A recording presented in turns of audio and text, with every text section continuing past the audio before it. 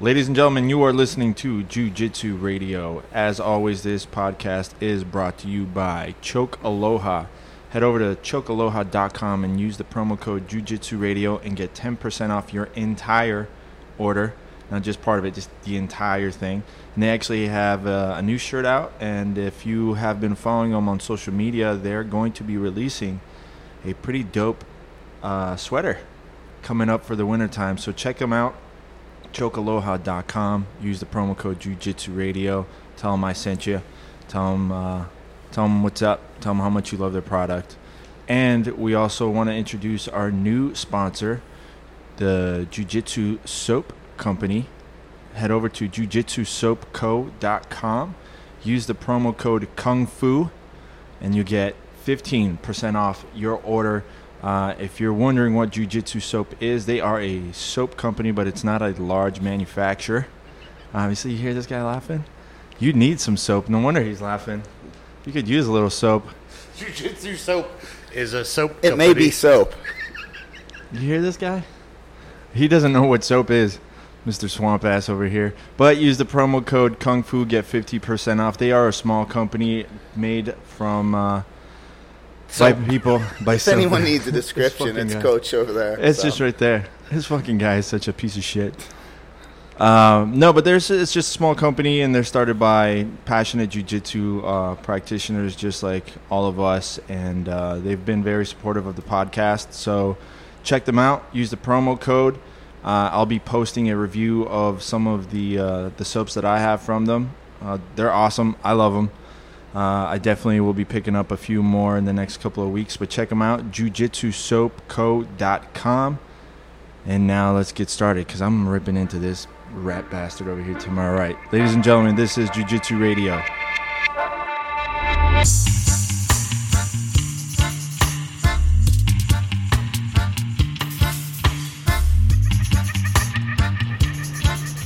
All right, ladies and gentlemen. My name's Alexis Rosa. You're listening to the Jiu-Jitsu Radio podcast. Today, I'm in home territory here at Temple Martial Arts Club in Delray Beach, Florida. To my left, the owner of Temple Martial Arts and an old high school comrade of mine, Brooks Burke. Alex, what up, brother? What's up, homie? And then to the right, the ever-expanding black belt, Sean Ambrosino, if you might remember him from our venture up to Orlando. The most entertaining person that's ever been on this podcast. Well, easy there. Yeah, well, I think that's clearly just been broken by my friend Brooks here. Not yet. He hasn't said shit. He doesn't have to. Give me some time. Doesn't take much. Oh, damn. I don't know if that was sounded like more of a dig on me than Sean.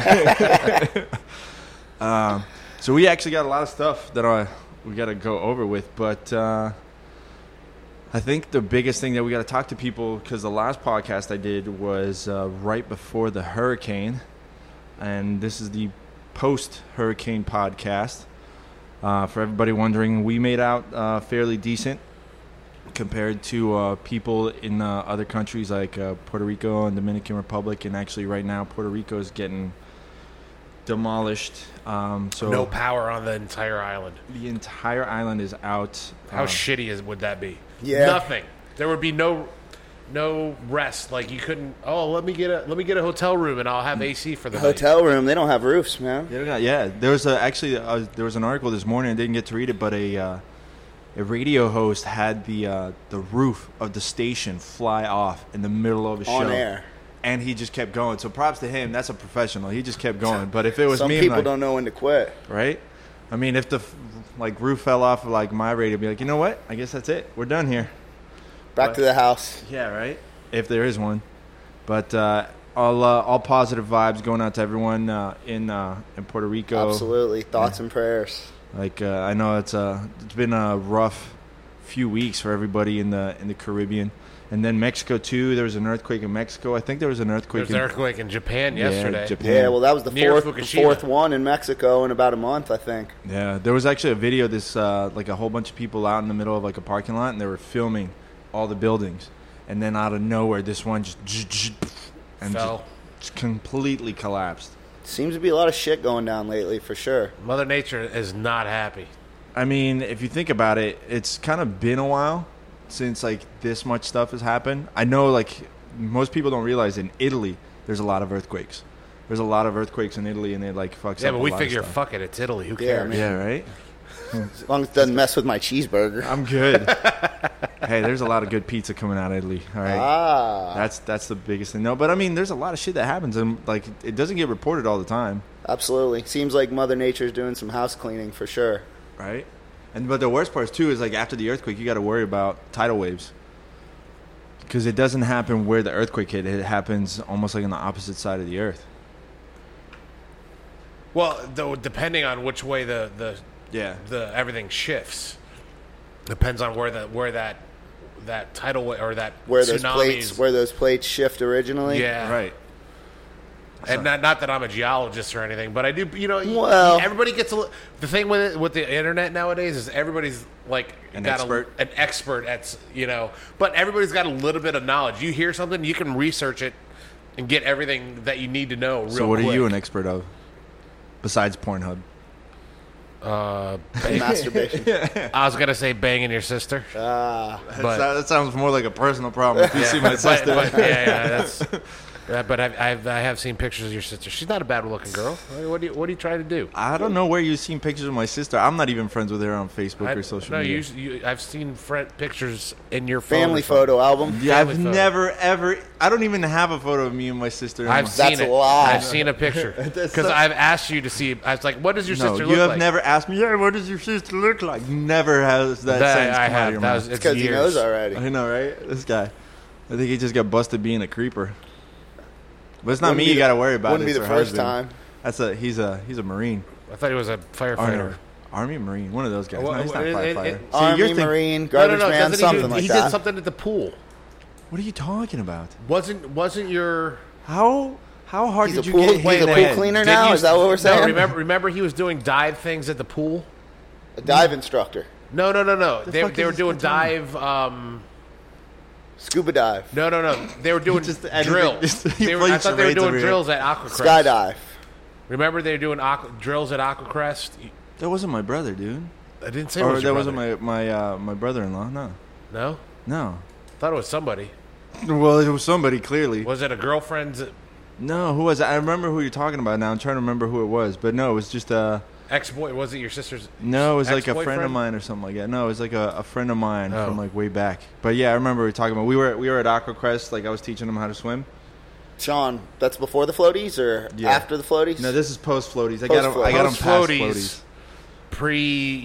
Pre-Olympic trials. Yeah, I got them past the floaties. But no, there was a group of sheriffs or I think it was like it was my ex-girlfriend's Brother. That's how all the cousin's best boyfriend, stories start. Yeah. Yeah, something like that. It was Yeah, something weird. It was something weird. It was one of my ex-girlfriend's like Uncle's like, brother's niece. yeah, some dude that like one of her friends or something was dating. He was actually a cool guy, but whatever. Yeah, Sean's just mixing stuff up. He's a good swimmer, obviously, right? Yeah, no, dude, they were doing the old school Hawaiian surf training where they just give them the weights and Running make 'em underwater? run. Yeah, That's the So real it's pretty deal. Cool. That's I've actually been wanting to try and do that for jiu-jitsu. I don't know how many people do that. I know some people do it for Muay Thai. Yeah, a lot of the guys out in Hawaii, I know BJ Penn and his camp used to train like that. I don't The know. Irons brothers. I actually was going to try it at Aquacrest. The guy that runs it was like, you got to be very careful Yeah, because people pass out, and next thing you know, you're dead because you're holding your breath. yeah. It's a whole different kind of aerobic. And I don't think he wanted the lead weights dropping on the floor of Yeah, I would just Aquacrest. use like one of those like the rubber balls, like the weighted rubber balls or whatever. I would just use that. Yeah, you don't want to be dropping them on your floor for Yeah. sure. Plus, Alex is drawn to balls anyway, so Who doesn't like balls in the When water? you got them as big as I do, I mean.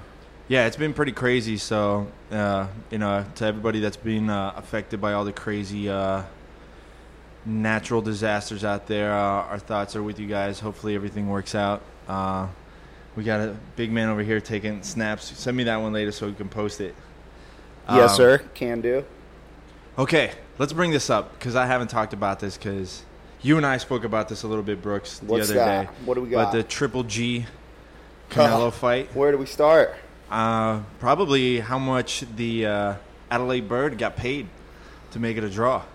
Well, it's good for boxing and it's bad for boxing. The good news is they're going to fight again. The bad news is everyone knows how much of a smoke screen and man behind the curtain situation we have going on. If they didn't know already. Honestly, it's probably the worst thing that could happen to boxing, though. I think, it brings attention to the kind of crazy shit that happens in boxing in the fight itself. But, I mean, they were talking about it on the Brendan Schaub podcast, too. It's like you have De La Hoya causing so much shit, pay attention to this, and Floyd Mayweather and Conor McGregor is the worst thing that happened to boxing. And then he's like, watch my fight instead. And it's like, oh, your fight is the one that is getting harassed for getting paid. Well, the Mayweather-McGregor was such a circus, I think. Everyone was ready for a real boxing match. And not to say that theirs wasn't, but I think the real boxing enthusiasts were ready for a war. We saw them both take some damage. Triple G especially took that bomb. Yeah. So, we know boxing's not fake. If you watch that shot, you can't fake stuff like that. So, judges suck. We all knew that before, but this is just another, kind of period on the sentence. Yeah, it's just honestly something's gonna happen in the next few years where it's just a whole new organization altogether that actually takes care of their fighters. It's gonna end up having to be something like the UFC for boxing, because there's just way too many belts and organizations and all this other bullshit, and they always we're gonna unify the belts. Not really. The Boxing Commission has been trouble for a long time. If you go back, for sure, they've tried to protect their sport and take down other sports that are threats for many years. So this is nothing new. Judges have been trouble for a long time. Yeah. If you ask any fighter what's the biggest problem in fighting, they're probably going to say judges. Yeah. So it's stupid, and it screws over, and it screws the guys over so bad. Actually, the payouts were it's not the judges. What?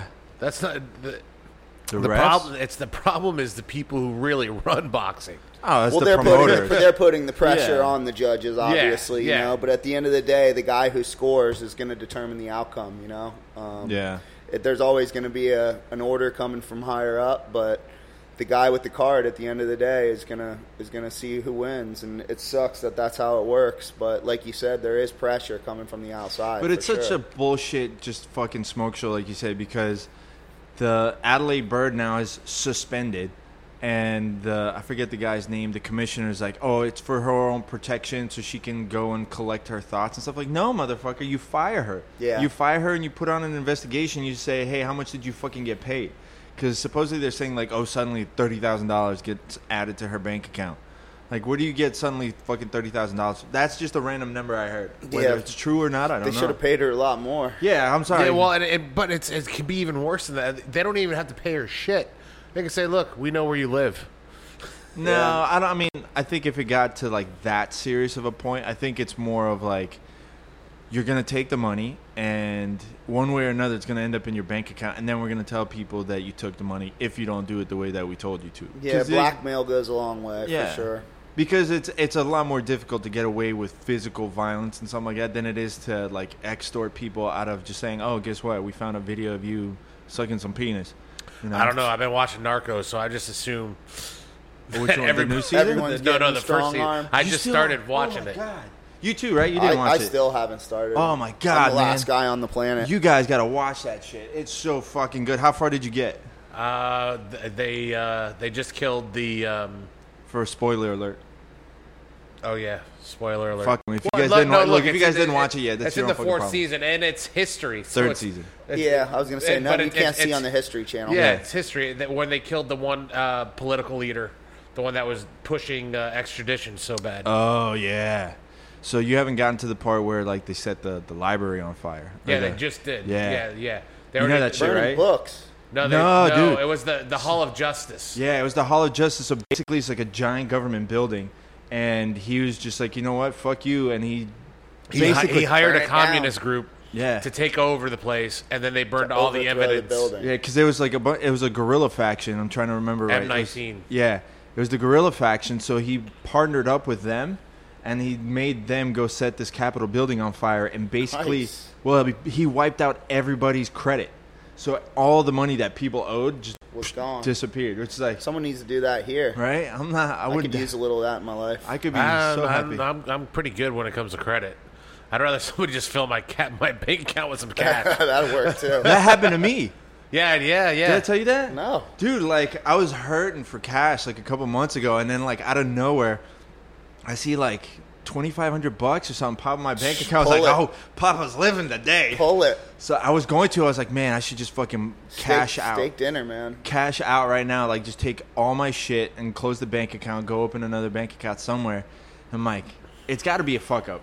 I'm like, because nobody knows my bank account number, so it wasn't like some. It's not like Grandma sent you $2,000. Yeah, right? exactly. So I was like, all right, I'm gonna have to sweat this one out, and I was every day, every morning I'd wake up and check. It's like, fuck, it's still there, man. I gave it a couple days, and I had to. I waited. I did. I waited like a few days, and then like I think it took a week. I said like after a week, if like 5 business days pass by and it's still there, it's mine. The question is, did the bank fix it, or did you go to the bank? No. I didn't say shit. I'm like, I'm not stupid. Like, I mean, that's bad enough I was holding out and not taking money out, but I was like, oh, I might as well just fucking take it. I figured if it's still there, on this for a minute. Yeah, after 5 business days, it's fucking mine, right? So, but fair enough. But no, I'm not gonna go sit there and like, hey guys, somebody put money. The problem is there's a trail there. There's always a trail. When it comes to the bank, there's always a trail. Unless it was cash, there's a trail. Yeah, I mean, like, whatever. Obviously, I'm not gonna fucking do the wrong thing. I was like, all right, whatever. I mean, they can't take back money you don't have, though. Right? No, they can say like, I looked it up. I was like, what kind of trouble? They can definitely press charges against you, but they can't get the money back. But that's what I was saying. Like, if I take it out and I close the bank account, I don't know what the fuck you guys talking about. What money? Yeah. It's like, that was my $2,500. Don't ask what I did for it. Yeah, because it was weird, too. It was an ATM deposit. That's what threw me off. It was an ATM deposit. Yeah, I'd have just taken that as a blessing, maybe. And I sweated out. I took the tough road on this one for once in my life. I was like, yeah, I'll be the good guy on this one. But, they owe you one. Yeah, that's definitely like next time they try to throw some bullshit fees on me, I'll let them know. I'm not gonna call out the bank, but it's happened. I know you're listening. Yeah, you know who you are, right? But yeah, dude, that's such bullshit though. That fight like pissed me off. I stayed up to watch the fight. It was the same night as the Luke Rockhold fight, which was a great fight. That whole card was nuts. Our buddies all came home with knockout wins. Gilbert Burns with an amazing KO. Huge knockout. I was so disappointed that he didn't get an extra $50K. Oh, bro, don't even get me started. Fight of the night. Well, no, there was another knockout. Uriah Hall got a knockout as well, but it wasn't as spectacular. Right. Well, Kamaru got the knockout. Kamaru got a knockout. Yeah, they were 3 for 3. Yeah, that's what I'm saying. Like, Henry Hooft was killing it that Coach night. of the night for sure. Easily. And then they gave it to somebody else, so it's like, it wasn't even that good of a fucking knockout. They gave it to Uriah Hall. Got the knockout of the night, or performance of the night. Whatever, dude. That was not a performance of the night. He almost got knocked out in the first, like, minute and a half. So, like, Uriah Hall is such a weird character, man, because you never know who you're going to get. Yeah, you're either going to get a weird, you're either going to get a world killer. Yeah, you're going to get, you get the I'm sorry, Adam. You get the I'm sorry, Adam Uriah Hall, or you're going to get the, like, I just had a bad night, and, I'm just a little scared. Like, it's so weird. Well, you know who he reminds me of? He reminds me of AJ. AJ. And, Anthony Johnson. Why? Well, I'll tell you. Anthony Johnson says, I'm not a fighter. I'm just an athlete that's good at fighting. That's not true. Uriah Hall is a fighter. I don't know, man. Uriah Hall's a martial artist. I don't know if he's a fighter, but he's definitely a martial artist and a fighter. He's a martial artist. The difference is like he was somebody that went into martial arts because he was so badly bullied that like so he has huge pent up aggression like that he's holding off. For me, I think it's more of a psychological thing. Yeah, like he's a killer on the other side. Yeah, he's not the normal mad dog bleeding from the mouth guy you see in the cage. But he may be the tormented soul that you see every once in a while. That doesn't mean he's. I was bullied. I don't have a lot of aggression. You're still bullied. Still bullied. But here the out in the water. The thing is he might it has nothing to. He just might need that extra. But see, motivation. Well, that may be a coach issue. That may be who he's fighting. He's one of those guys. He needs somebody to bring it out of him. Is what needs to happen. That's what I'm saying. I think it's a psychological thing. Like I think it's there, but he's so almost traumatized of everything that happened to him that he's afraid that he's going to become a bully by letting go of the aggression that he has. Yeah. Like, I honestly think if you put him in like a good sports psychologist and just have him kind of work his shit out and finally be free with, like, you got to accept the fact that you're a bad motherfucker. Yeah, that's a lot of these guys, not all of them want to hurt people necessarily. Yeah. I mean, it's a job. They get the job done. But at the end of the day, that's all it is a job. Yeah. Some of these guys want to hurt. They do it for free. Some of them would never walk in if that wasn't the case. See, but if you watch, like, his fights that he did with, like, his little, like, remember the Chuck Norris League? There was, like, the 5-on-5 stuff. That was the round ring with the bank, right? Yeah, yeah. Like, he was fucking badass, bro. He was fucking people up. And that was mostly, like, Taekwondo kind of case. That's more of a sports style than MMA is. Yeah. So maybe, like you said, but he was still knocking dudes out. His morality may have seen it more of a sport in that arena than the UFC. It's such a violent sport compared to stand-up kickboxing with, padded boots. And different sport. Yeah, and he'd probably be, I think it would probably be easier for him if they threw him in something like Glory. Like if they put him in like a possibly, good, something that showed his athleticism a little bit more, maybe. And I think the ground game stuff, like he's good at it, but I think that kind of might be something that stops him. I think if you put him in the same kind of style where it's almost points oriented, but it's still just striking based, I think he would probably let loose a little more. Well, you got to think about it too. Like the Chuck Norris League, the competition he was seeing, nothing against anybody back then or those guys, but by all means is nothing compared to the talent level that he's seeing now fighting in the UFC. So the fact that he was killing people left and right is no surprise with the way he moves. Yeah, for sure. I had to adjust my mic a second there. Let me come back on here. All right, there we go. No, for sure. Like, absolutely, that the level of competition was completely different in that league. But I think there were still a couple of guys that came into the UFC. I can't think off the top of my head, but I think there are a couple. But that was like way back. I think they still do something like that. Well, like we said, I think as a martial artist, that's a much more applicable arena for martial arts than the UFC is. The UFC is for fighters. Not to say that there isn't great martial artists in the UFC. Of course there is. But, it takes a lot of these belt holders are bloodthirsty dudes that really want it. Yeah. I mean, I can't think of... There's only like a handful of guys that you can easily say those are legit martial artists. Like Lyoto Machida. Like, he's one. I am not impressed with your performance. GSP. Yeah. GSP is different. I think he's an animal as well, but he's a martial artist. Yeah, I think so. I guess he's got more of that mentality. But he's someone that is such a genetic freak that you could probably put him in anything and he would have been world class. You've got Wonder Boy. You've got a lot of these guys that were doing it since they were kids, know, that it's instilled in them. Well, then, I mean, that's when you get to the weird spot. You get guys like Sage Northcutt, which is like, okay, that's how he grew up, but he grew up more like show karate stuff. Yeah, well, and this new generation, too, I think has a whole new mindset for mixed martial arts than we grew up with. I mean, they think of it as the norm as opposed to we thought of it as extreme. But even then, I mean, like, we grew up on, like, Ninja Turtles, Three Ninjas and stuff like that, where it was always presented as, like, oh, that's the warrior spirit and this, that, and the other. Now they're getting more, like, just like brutal fights, shit like Bane. Just tear his head off. Yeah, exactly. Well, what's funny is you think about it. Think about the movie fights you've seen over the years. Like Bloodsport. Yeah, Bloodsport. All that shit. It was like, oh man, this stuff. And now you watch it. Now, here's the problem with the UFC, the rise of the UFC. It's kind of ruined movies for me. Why? Because of the fights? Because of the fights. Because that's not how a fight would happen. No one's going to sit there and tag somebody and hit them with three... overhand rights in a row. Yeah, it's just not going to happen. Not even like everything's like super loop punches where the guy can just block. Just Well, not to mention you see Tom Cruise hitting inverted triangles on people in the street and having them pull the trigger. Probably not going to happen in real life. I think the closest one that they had was Pacific Rim. Because in Pacific Rim, like the two guys started like arguing and then he pulls like an arm bar. He like takes him to the ground and then he just pulls an arm bar. Hallway. And it was like all over like a 30-second fight in a movie. He's like, yeah, that's greatest fight in movie history, right? Well, then you get John Wick. No. What's your call? What? Greatest fight in movie history? Trying to think. Point Break in the showers. That was kind of realistic. Back off, War Child. Seriously. He's But all right, greatest as in like epic or greatest as most in realistic. Most realistic. See, that's different. That's not the greatest. Yeah, it's not the greatest. But so I'm going with They Live.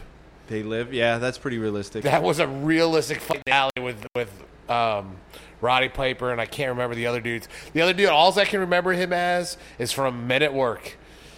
Never touch another man's fries.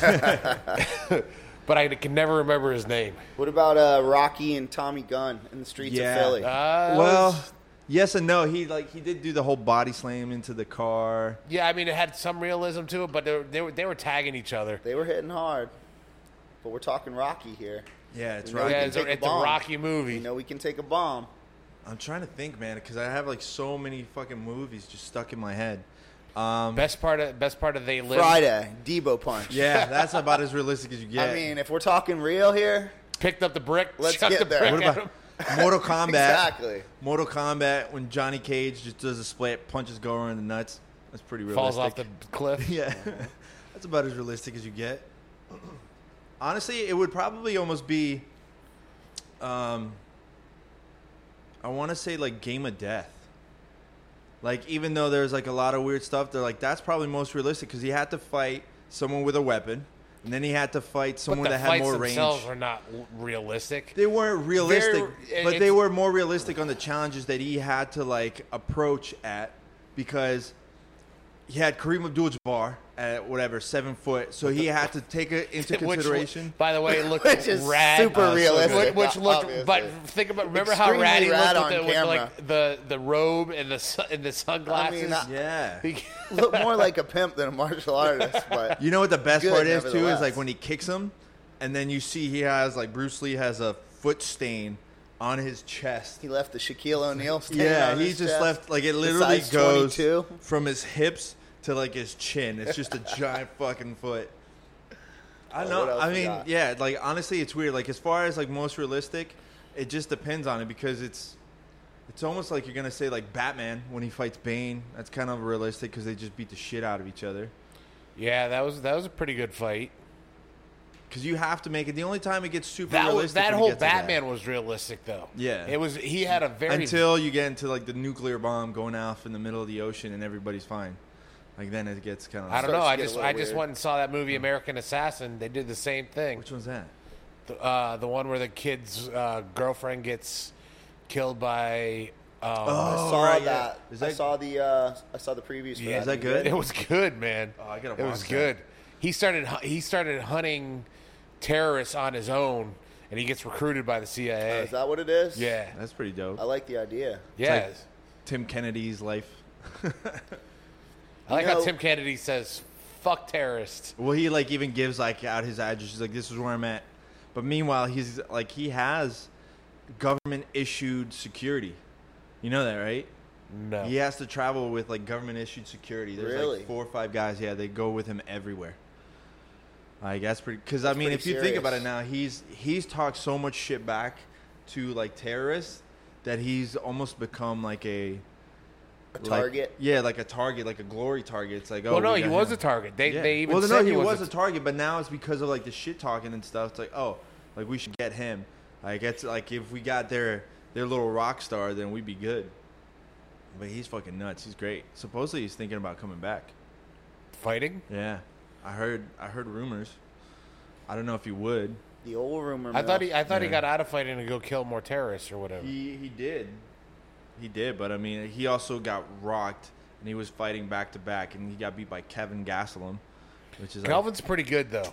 He beats a lot of people. Underrated. Yeah, he's like. You think he's overrated? Underrated. I think he's overrated.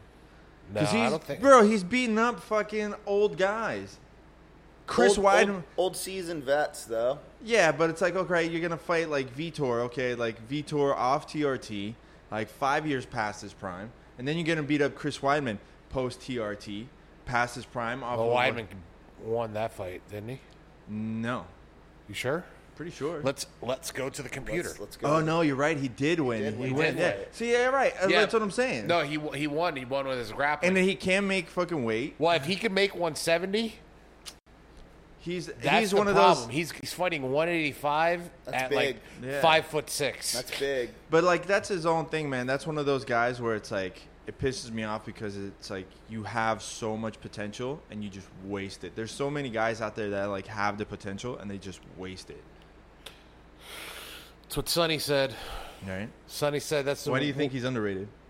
Well, I mean, like Sean said, just because he's not fighting these young guys necessarily, that he's beat some serious people over the years, and the fact that he's lasted this long in the sport, kind of. But you don't think that like they've given him like so many like get out of jail free cards?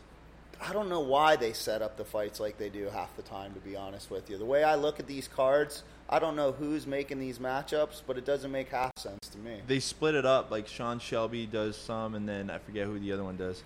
All right. So he has, in his last,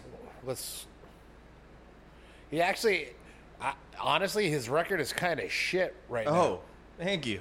What's his record? 4, 5, Wait, what are you looking at? 7. Typology? No. What are you on? Wikipedia. Okay. Out of his last 7 fights, he's got 3 for 7, 3 losses, and a no contest. Yeah. So he's So 3 for 7. He lost to Tyron Woodley. Which is like that's the champ. He beat Nate Marquardt. Okay, see again someone with no chin anymore. He lost to Neil Magny in a decision. That was by decision. Yeah, Yep. and Neil Magny's good, but he just lost to Dos Anjos. He beat Johnny Hendricks. Okay, another guy that has no chin after like all the steroids he took. He beat Tim Kennedy. Which again, that was a fight that Tim Kennedy took after like just having fought like I don't know 2 weeks before. Or something no like that. contest with Vitor because he was on what was he on? He weed. Pot. Yeah. And then he lost to Wyman. Now here's the All thing. right, thank you. See what I'm saying? Here's the thing. I cannot understand. Well, didn't he fight Anderson too? Or he was supposed to and the fight got canceled? No, but before that, he was on before he lost to Tyron, he was on an incredible win Give me streak. like 3 fights like before Tyron. 3 fights before Tyron: Jake Ellenberger, Nico Musoki, Rick Story. Rick Story's legit. All right, whatever. Yeah, but that was like Rick Story. He had beat Uriah Hall. Again, like that's like all right. You beat Uriah Hall, so you got a 50-50 chance of beating Uriah Hall, depending on who shows up. I honestly think he's just in the wrong weight class. But I think this also goes with like what Brooks is saying though. It's like the matchups. It's like they're weird matchups for him. It's almost like they were trying to feed him like people. They're like, oh, and get these guys. And then he kept screwing up, not making weight. Yeah. So it's like that's what I'm saying. Like that's why to me it's like he's overrated. He hasn't done anything yet where I'm like, all right, this guy's legit, and I'm still willing to say that this guy is fucking legit. You know, it's just Brooks is still fighting over his cup. So, total segue here.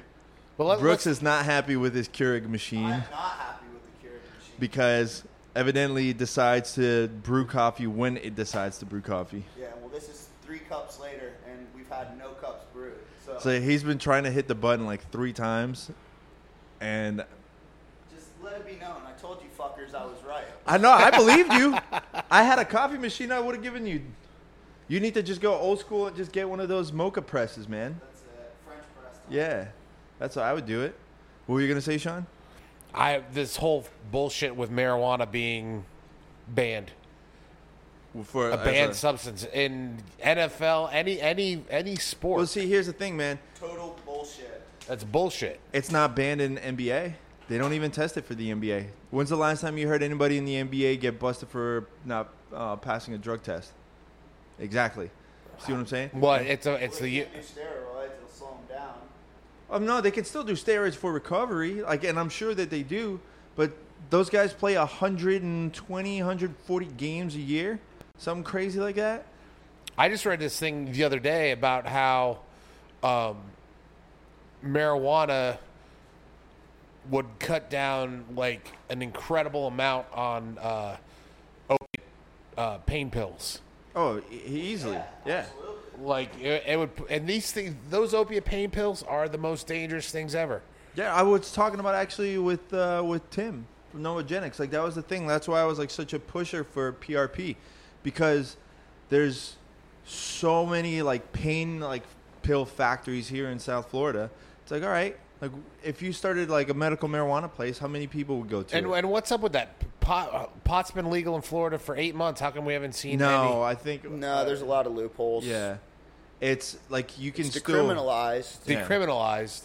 But I think it's something like weird. Like they can't bust you for anything like under like a gram or something, and they can't like you can now apply to get a medical marijuana. Yeah, well, how come we haven't seen any dispensaries pop up like in California? There's huge battles going on as to who can open them, where you can open them, why you can open them. There's it's not even like a tightrope that they have to walk on. They have to walk on like a fishing line. They're only giving out X amount of licenses in the state of Florida to grow, to produce, to sell. So it's not like you can walk up into City Hall and say, "Hey, guess what I'm doing? I want to open a pot shop." No go. That's what happened with AJ. Like he wasn't like even sure like about doing it, and then because it was a lottery, on bidding to get the license to do it, and he just got lucky. He's like, oh, I guess I'm fucking doing it then. So we got coffee. Lift off. Can you make me a cup of coffee? Yeah, as long as you got 2 hours. Yeah, right. Yeah, it's a weird thing. I mean, I'm a huge proponent for recovery, like post workouts for like CBD and stuff like that. Well, the CBD is, the CBD is legal at this point in time and being distributed if you find the right doctor. So yeah, I am as well. The muscle growth and the rejuvenation of the stems and the cells, I think, is kind of without question at this point in time. They've done research. They've got the data to back it up. They're trying so hard to find stuff wrong with it, and at the end of the day, it's not. I don't think it's really government. I think it's like big pharma, and big pharma is doing everything they can to halt it, because at the end of the day, they are not going to be able to monetize it. If you think about it, it's like, how are they going to monetize? How are they not monetizing? Because why would you go and pay for their stuff when you can grow it at home now? Yeah, but most people are not going to grow it at home. Most people. Let's say 80% of people. Look at Colorado. Yeah, no, they're collecting ungodly amounts of tax revenue because of marijuana. No, of course. Look, man, I'm not disagreeing with you. I'm totally for it. But at the end of the day, it's like I think they're bringing in $4 million a month. More than that. Way more than that. Yeah, way more than that. And I think they reached. Yeah, I think they like the first week that they had it legalized in Colorado.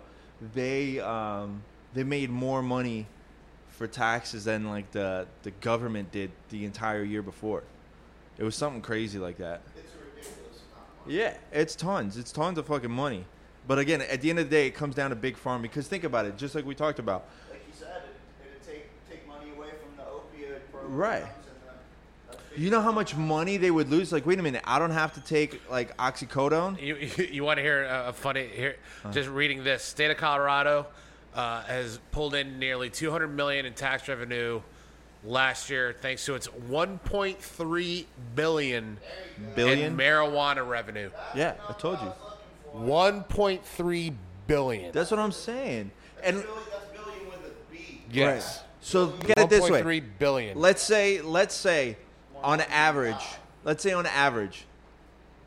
like every state in the United States now starts doing that, right? Let's say they all make $1 billion a year. How many billions is that? $50 billion? That's a lot of billions. That's $50 billion that one country's making off of one product. One product. And you're telling me, like, why would you not do it? How much would that go towards school teachers and all that other stuff? We could use the dough. Better than, like, having lottery money. Gambling money goes. Well, you know what? Here's the problem with what they do. All that lottery money was supposed to go to education, back into the schooling. But what these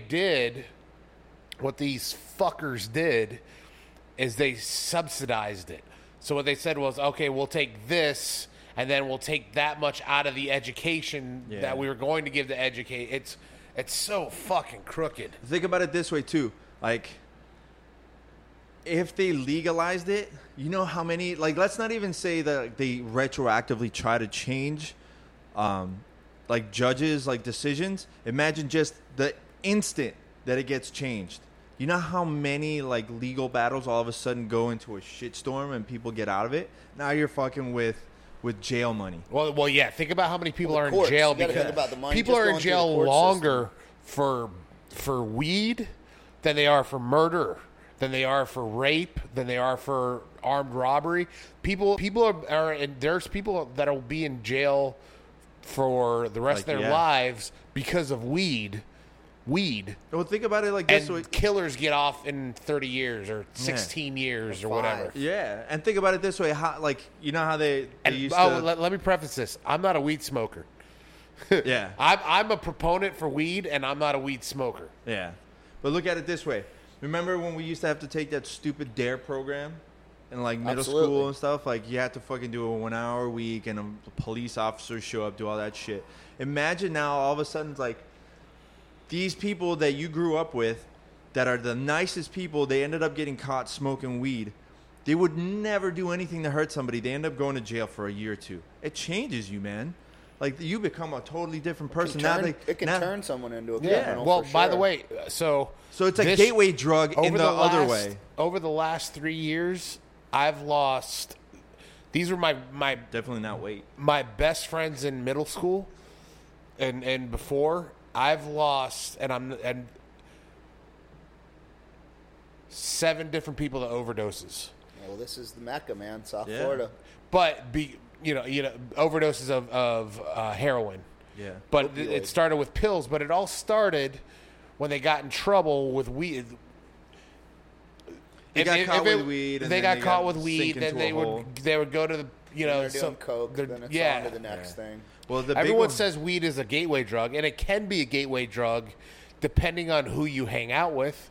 Yeah. But it depends on the person. It depends on the person. Depends on the person. Yeah. You know, the people who go on past weed to do other hard drugs like, heroin, cocaine, they were looking to do those drugs from the beginning. Yeah. They just didn't necessarily have the option to do those drugs from the beginning. They wanted the excuse. That's it. People that are going to do drugs are going to do drugs. People that smoke pot, a lot of them just smoke pot. That's all they do. Yeah. A lot of them don't drink alcohol. You're seeing this turn in culture now that people are recognizing alcohol for the poison that it is, and that, just behavior-wise, look at a drunk person next to a stoned person and tell me which one a police officer would want to deal with, Yeah. You'd want to deal with. Get a stoned person and a drunk person in a car and see who drives better. Yeah. I mean, I kind of wouldn't want to do that anyway. I was going to say, either way, I wouldn't want to do that depends, to begin with. People have tolerance, I think, for marijuana after many years and can handle it better than others, but I wouldn't want to see someone who's never smoked weed smoke a joint and get behind the wheel necessarily. Here's the thing. Somebody who smokes weed doesn't want to go anywhere anyways. Yeah. At least, the weed makes you want to drive slow, and the alcohol makes you want to drive fast, So the shit you got to worry about now is fentanyl. That's the new stuff, the synthetic, like heroin. Like, you heard about it, right? Mm-hmm. Bro, like, that stuff is so strong. There's cops, which is, like, again, I have nothing but respect for police officers. And they got to, like, guys that accidentally touch it when they're searching cars end up having to be hospitalized because of, like, the fentanyl, because it goes right through your skin.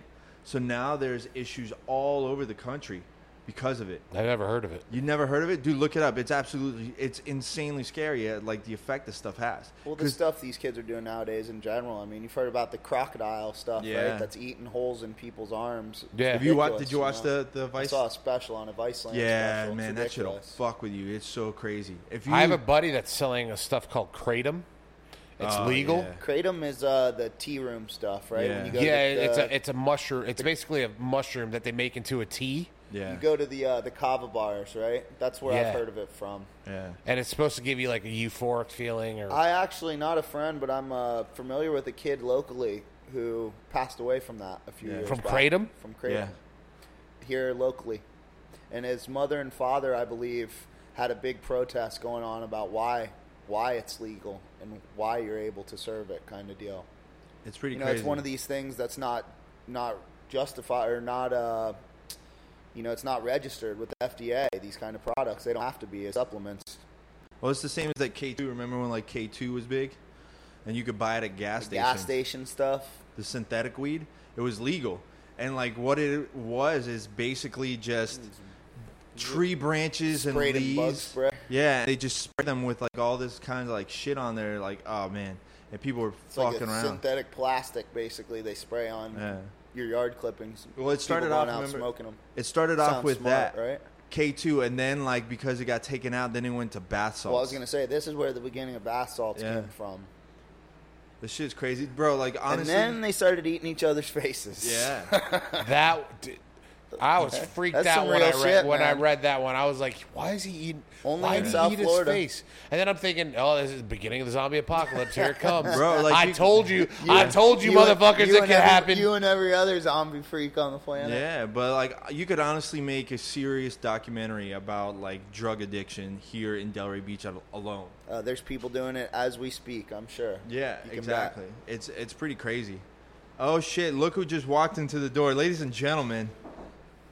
Mr. Bruce. Mr. Tim Bruce, black belt Tim Bruce, who you might remember from our most recent podcast at Novogenics. What's going on, guys? Nothing. I got to actually turn that mic on if you want to sit down. You guys, we also have Lee coming in. You can sit down. Go for it. Yeah.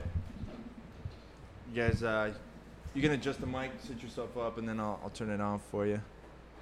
So you'll be good. Sit yourself up. If you want to get it closer, yeah. You good? Yeah, you good. You good? All right, give me a second just to bump this guy up. We also have Lee, another one of our coaches here at. If you wanna, here, I'll put this down, and you guys just put it in the middle. You should be all right. Give me a mic check there. Mic check. We'll just lean in. We'll lean in. We like getting close to each other. Yeah, you guys are close. If you guys remember Tim, he was on our podcast over at Novogenics. And actually, it was probably one of the most popular podcasts I did so far. Nice. I had a lot of people contact me about it, asking me questions. I'm like, I can't give you any information. You just got to go to Tim, man. There you go. Like Tim is the one that's got all the answers. But dude, it was actually really informative. So thank you for that. Because honestly, after that, I sat down and I was actually trying to have conversations with my dad about it. Because the guy's 60. He used to play rugby. I mean, the guy works his ass off every single day. Yeah. And for sure, he's somebody that needs it. Well, I mean, it's one of those medical procedures that you'll find people, it doesn't matter what, if you're a fighter, jiu-jitsu fighter. I mean, as you get older, people get these injuries. And a lot of times it really, just comes down to how you treat it. So PRP is going to be... it's going to be becoming more and more mainstream because it's effective. Yeah. And then eventually stem cell therapy is going to be completely legalized because it works. And like most things in healthcare, hopefully the cost will be able to come down so it's more affordable. Stem cells really, really expensive, but PRP, it's not that expensive, and it's highly effective. The results are amazing. I mean, you guys just saw what Gilbert did in the UFC.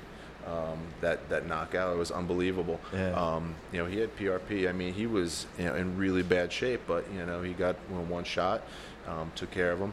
His brother Herbert, same thing. He had problems with his legs, PRP. Yeah, he's doing great as well, right? He's and I love watching him roll. I mean, his jiu-jitsu is just so smooth. And it's funny because here you have two brothers that are both world-class fighters and jiu-jitsu practitioners, and their jiu-jitsu is really it's so different. Yeah. You've got Gilbert who's going to come through you like a wrecking ball, and then you've got Herbert who's literally like a ninja. A snake. He's such a snake, man. Uh-huh. Like, dude, you would love rolling with him, Brooks, because he's taught me so many of these like not weird techniques, but different techniques, like outside of the standard. The box a little bit, but more of like outside of the standard, like Gracie Jiu-Jitsu or like variations thereof. And it's like, why isn't everybody teaching this? Yeah. The light bulb goes on. Yeah, I'm like, because you and I talked about this, Sean. There was like, I'd always get stuck in like a weird, like, not 50-50, but like half guard with like my leg up as a knee shield, kind of like it's a weird position. And the only out that I had was to go for the Kimura. So the person has to block that. And like Herbert stops, like, what are you doing? I'm like, I'm trying to fight for my life right now. Like, why? He said, just do this. And next thing I know, I send the guy flying. I'm like, why has nobody like taught me this? I'm literally that position alone. I was asking anybody that I could pass by and be like, do you have something for this? He showed me in like 2 minutes. Yeah. So, and his knowledge is crazy. He's a commentator too, and he's an amazing commentator. If you ever get a chance to listen to him when he commentates for like the one fights or anything else, he's awesome, man. The most unsounding Brazilian named brothers ever. Yeah. Herbert and Gilbert. Herbert and Gilbert Burns. Gilbert and Herbert. No, don't get it twisted though. They're about as Brazilian as you can be. For sure. Yeah. So what have you been up to, Tim? Just running around trying to take care of some of this post-hurricane, I guess clean up and, get back on track. And then just trying to get back to training as much as possible, which has been really tough because I've got, 2 8-year-olds and, I've been, basically dealing with them for the whole week that they were off of school. No school. So how did the black belt ceremony? Just so you guys know, Tim just promoted his first student that went from white belt all the way to black belt. Yeah. Excellent. Congratulations. Pat Ryan. And it's funny because you're just talking about like some unorthodox, things that people do in jiu-jitsu. And Pat is one of those guys as well with his, his leverage and his philosophy. And it's dangerous in a tournament setting when you put yourself in a bad position because now you're giving up points. So, and I've explained that to him when he first started, competing. I was like, you can't really do this because, you don't want to get behind that, the gun, so to speak, right away when you're competing. Now you're down 2-0. 75% of the time someone who scores the first points is going to win. Yeah. But he likes to, when you're training, puts himself in really bad positions, and then he'll find these unbelievably unorthodox sweeps that, you're like, all right, now I just pass his guard, I'm in side control, and you're like, what's that tugging under my armpit coming around my crotch? And then you'll find that, he's got your gi wrapped around you like dental floss, almost like a Bernardo Faria type, like grip. Right. And he just has this weird just strength where he just kind of, he's turned away from you, but he just sort of just twists his hips. And he gets underneath you, and the leverage will just cause you to just get airborne real fast. So, but it's all technique. It's not desperation moves. No, and he's set that up. He feels comfortable there. If you've never rolled with him and you take that bait and you're like, all right, sweet, I just pass him on side. Next thing you know, you've just been like launched, and you're like, how the hell do we end up here? It's like fun to watch. It's fun to watch. It's kind of like I guess a good way to put it. It's like watching married couples fight in public. You're like, how the hell did they just get into that position? But man, you can't look away. So actually, I'm glad you're here because now I get 2 black belts, and everybody else here. The only thing we're missing is a brown belt, but I think all belts are covered right now. Lee's a white belt, and he's getting ready to compete. But ADCC is this weekend, and one of the matches that I'm looking forward to the most is Andre Galvao versus Claudio Calasanz. How crazy do you think that match is going to be? It's, I don't think it's going to be ultra dynamic in the sense like, wow, like one of the greatest matches I think I could ever remember watching was when you had Buchecha, when he was fighting, what's his name, at Worlds. They were both like world champions at the time. Leo? Who? Leo? No, not Leo. Oh my gosh. Not Bernardo Faria. No, the oh my gosh, I can't. Is that ATT now? No. I know who he's talking about. I can't believe it's amazing just what the at this past Worlds. No. Buchecha versus we're gonna have to like literally. We'll go back. We're gonna have to edit this. But it was like greatest. I'm just gonna look it up. All right. While he types it up, we got Sean here. He's got his laptop. You can look it up. I can't even type right. Put him on the spot. Rodolfo Vieira. Rodolfo. Yeah. Rodolfo. Yeah, that's he's at ATT now. Rodolfo Vieira. Is he really? Yeah. He's learning. He's fighting MMA now. Yeah. Really, he's striking. Yeah. It's That's good. scary. And it's good because I've been there. I've watched them a couple of times. I've had to go and film and photo up at ATT. It's like you think the standard, like, oh, okay, is the jiu-jitsu guy's like, no, man, his striking's getting good. He's working with Katel Kubis and Billy and a couple of the other striking coaches there. Like, I wouldn't say he's like world class, like just yet, kind of thing. But he's starting late for a jiu-jitsu fighter transitioning. Good fundamentals will go a long way. That's all he really needs is fundamentals. He needs a good defense, a good jab. Yeah, but I'm talking about like his kicks and stuff. Like everything's like moving. These guys. At the end of the day, you don't sleep on any world champion jiu-jitsu fighter because they're world-class athletes. They're the best at what they do in this sport that they've dedicated their time to, and it's not a difficult transition for them.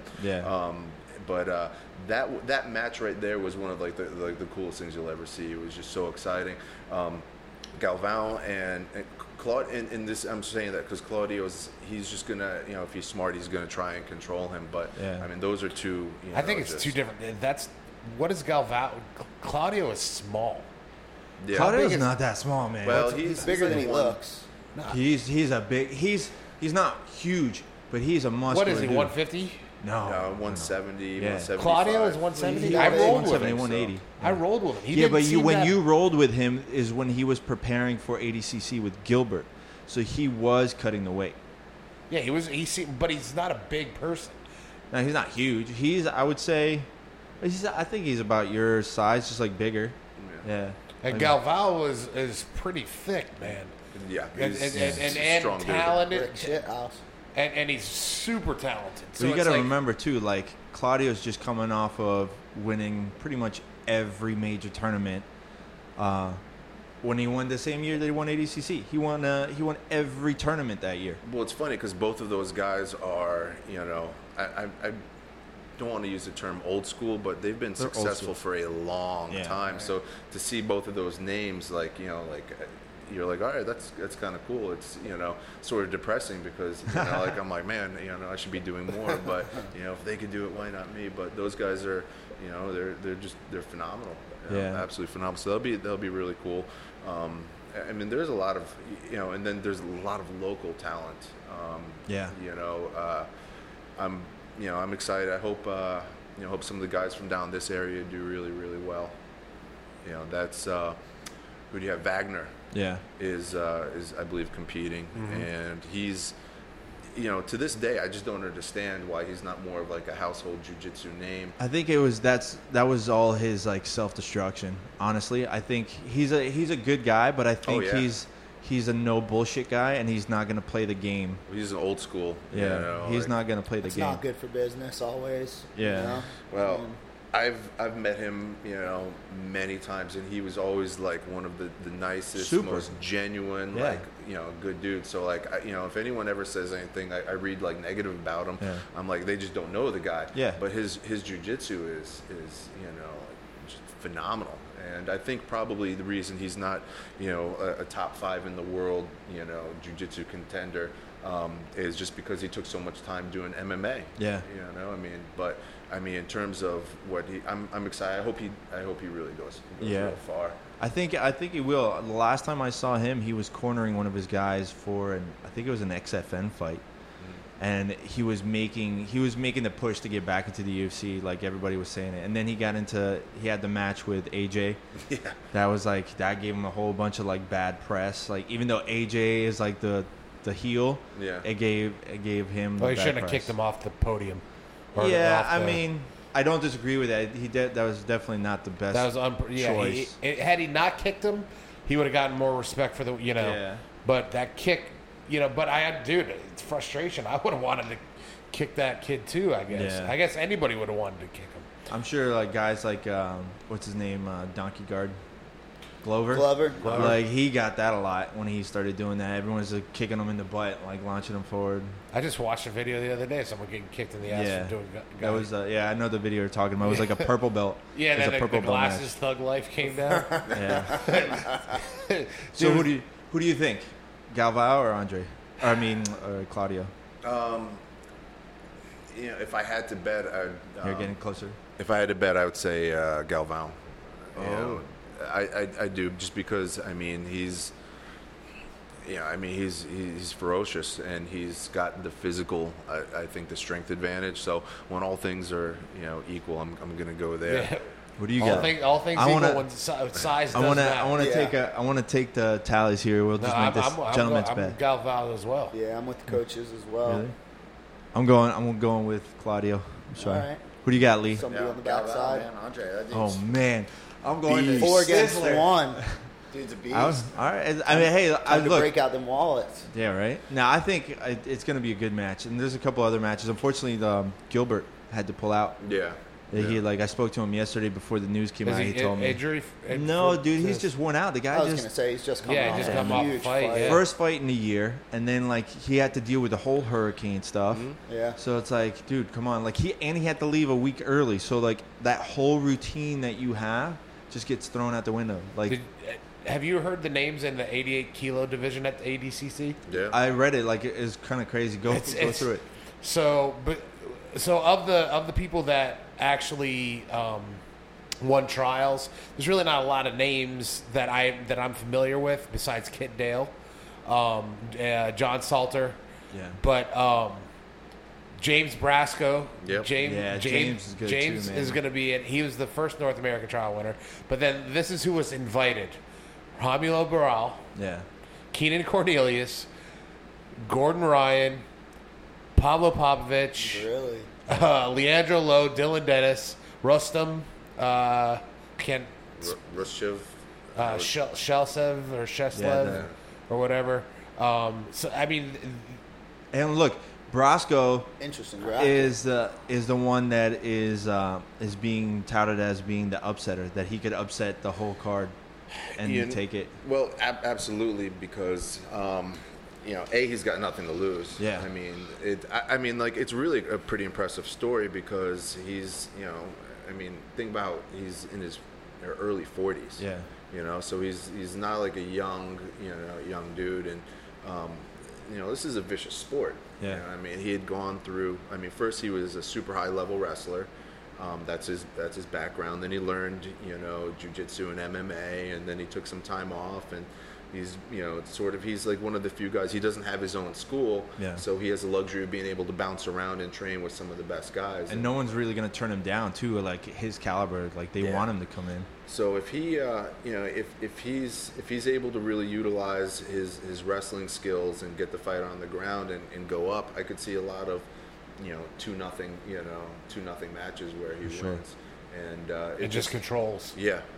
Is Orlando on this one? Orlando Sanchez? Yeah. He's in the over 99. Yeah. This is under 99. So wait, hold on. Give me the 99, the over 99 kilo one has got killers too. Orlando Sanchez, who won a couple years ago. Tom DeBlas, Vinny Magalesh. Vinny Magaboom-Boom-Lesh. Buchecha, Cyborg, Tim Spriggs, Bruno Bastos. Dude, all these. I'm telling you, even the 77 kilo bracket. You know who's actually got the biggest? Gary Tonin, Lucas Lepre, JT Torres, DJ Jackson. Yeah. It's so nuts, awesome. Dude. I'm telling you, this weekend is going to be crazy. But you know who's got the most advantage out of everybody there? Is Pablo. Because he's been in. Dubai he's been in Dubai. So for him, it's it's just drive down the street.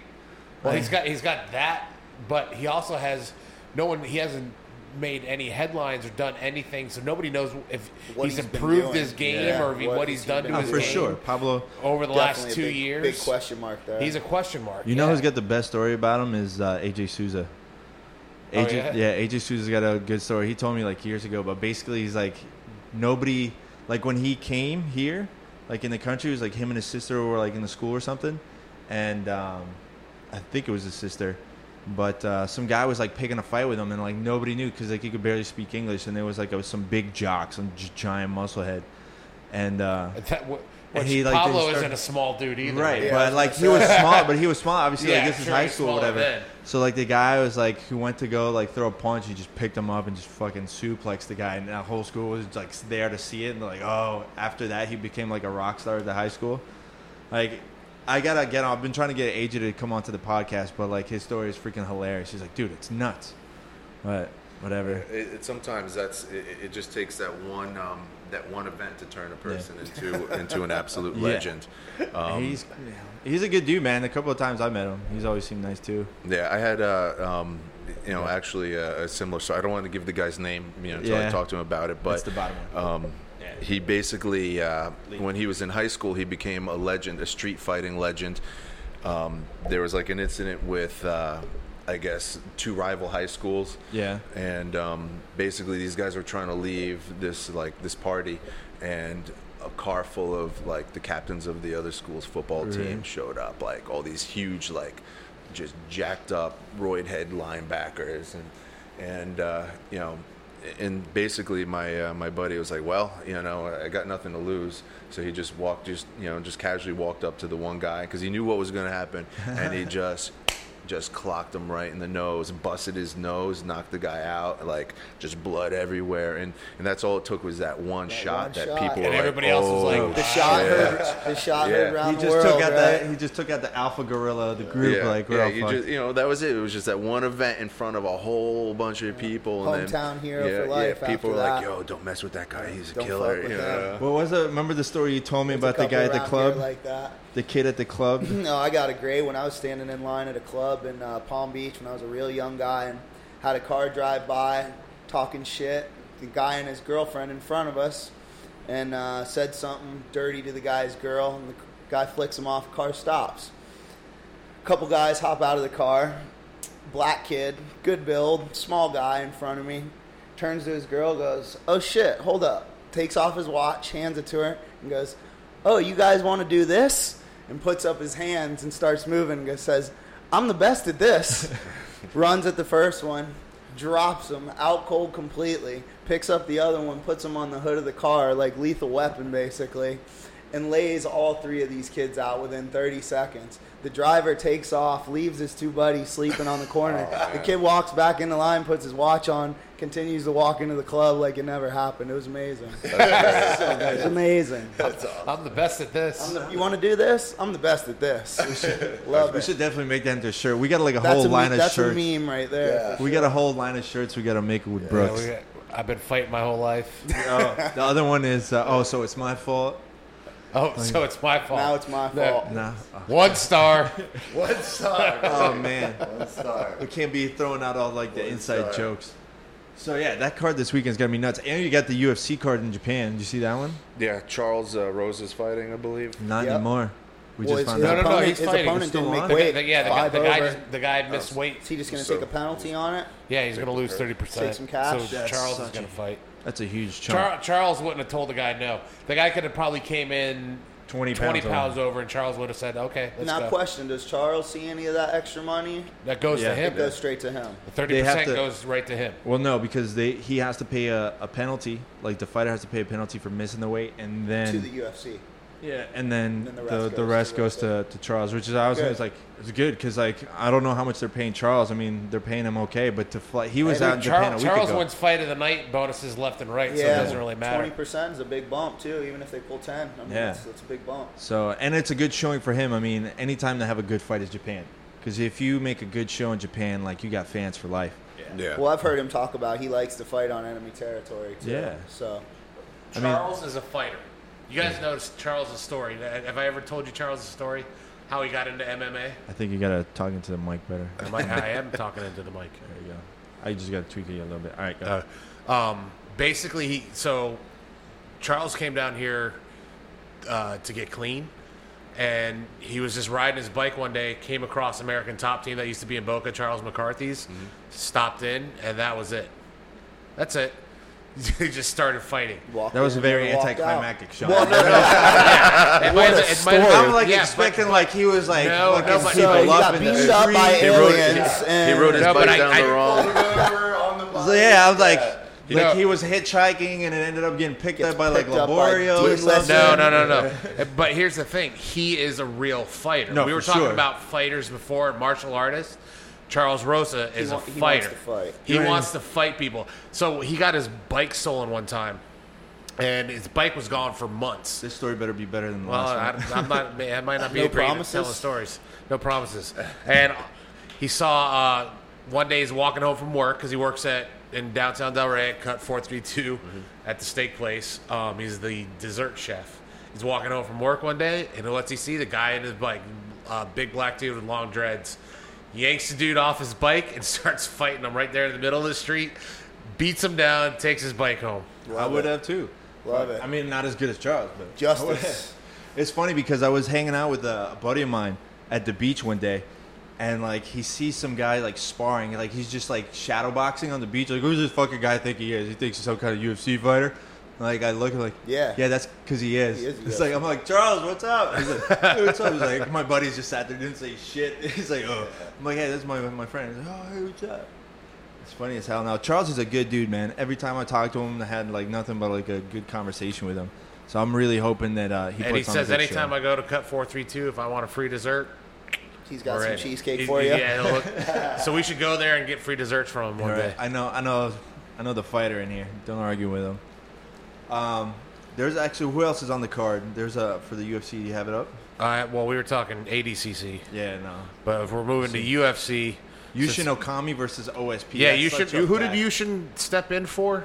Yushin stepped in for somebody. Shogun, yeah. On a weak notice, which I give him credit for, but it's like not against the OSP, man. What happened with Shogun? I think I made the joke that he was already out of cardio, so he had to like bail out. But I think he just got sick or something, or he just couldn't do it. But hopefully he doesn't hear that joke. But I made the joke.